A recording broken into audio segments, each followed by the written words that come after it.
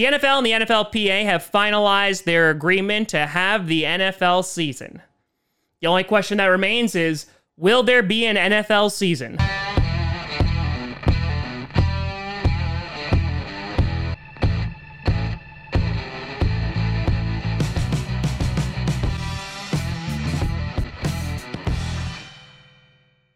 Crossy Posse Packer Nation!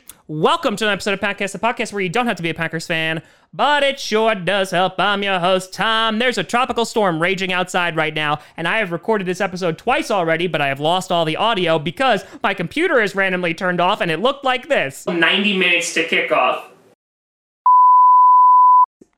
Grossi, and yes, today we're going to be talking about how the NFL plans on carrying out this season. Before we get to that, I want to do a big shout and thank you to a brand new YouTube member, David Brundret. Thank you very much for your support. It is much appreciated. So as we've talked about on this show, over the past couple of weeks, you've had the NFL and the NFLPA who have been negotiating on how this season is going to move forward, and it seems that they have finally finalized those details. So here's some of the new information that has come out as of yesterday. So one of the most important things is the opt-out deadline for players is this Thursday, August 6th at 4 p.m. Eastern. Meaning, if an NFL player wants to opt out, they have until Thursday at 4 p.m. to do so.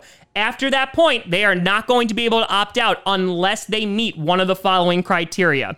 1, they get a new diagnosis as a high-risk player, or 2, one of their family members dies, is hospitalized, or is moved to a medical facility due to COVID. So some pretty strict caveats that they have to meet here. While the MLB is obviously saying you can opt out at any time, the NFL is being a little bit more strict about this. And I could see it somewhat from a business standpoint because you're like, listen, if you have a guy who's like on the fringe mid-August, has an idea that he's not going to make the team, he can say, I'm opting out, and he can get $150,000 or $350,000. So the NFL wants to save money. But at the same time, I feel like if you're an NFL player, you should be able to opt out at any time in case you get really, really nervous or could be like, hey, the NFL is not doing this correctly. I do not feel comfortable. But yes, Thursday is going to be the opt-out date. And so far, almost 50 players have decided to opt out. You just had CJ Mosley from the Jets, and so now the Jets defense is non-existent. In addition, if a player actually lives with a high-risk individual, the team actually has to provide them with housing. So that's a way to try and protect players' family members, which I saw as a positive. But one of the most interesting aspects of this agreement is actually how players are going to be disciplined if they don't follow certain procedures. So for example, if players go to bars, clubs, house parties, or gatherings of over 10 people without any PPE, face masks, etc., they will be subject to suspensions and also fines, which I think is a massive step because yes, you have all these team facilities that are doing everything that they can. They're doing contact tracing. They're doing loads of testing. But that means diddly squat if players are leaving the team facility and then going out and partying after that. Joey Bosa even came out and said that the most responsible team is going to be the one who wins. Aaron Rodgers and Matt LaFleur acknowledged this as well, basically saying that this is a team sport and we need to be more united as a team more than ever. And basically what it comes down to is we have to rely on 22-year-olds who've just been given millions of dollars to not go out and spend that money and socialize with a ton of people.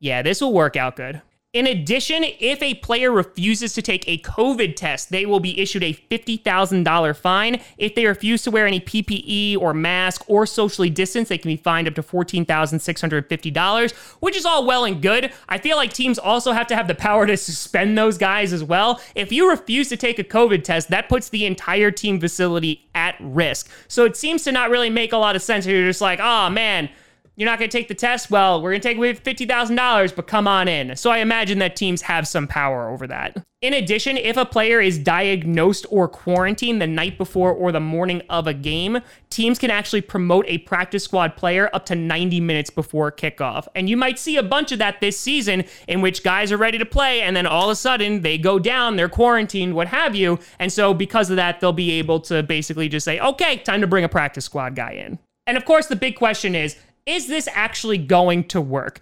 You know, the NHL and the NBA, they're doing it in their bubbles. They are having success with that. But you see the MLB, who is not going with the bubble format, They've already had games canceled. They've had teams who have contracted the virus.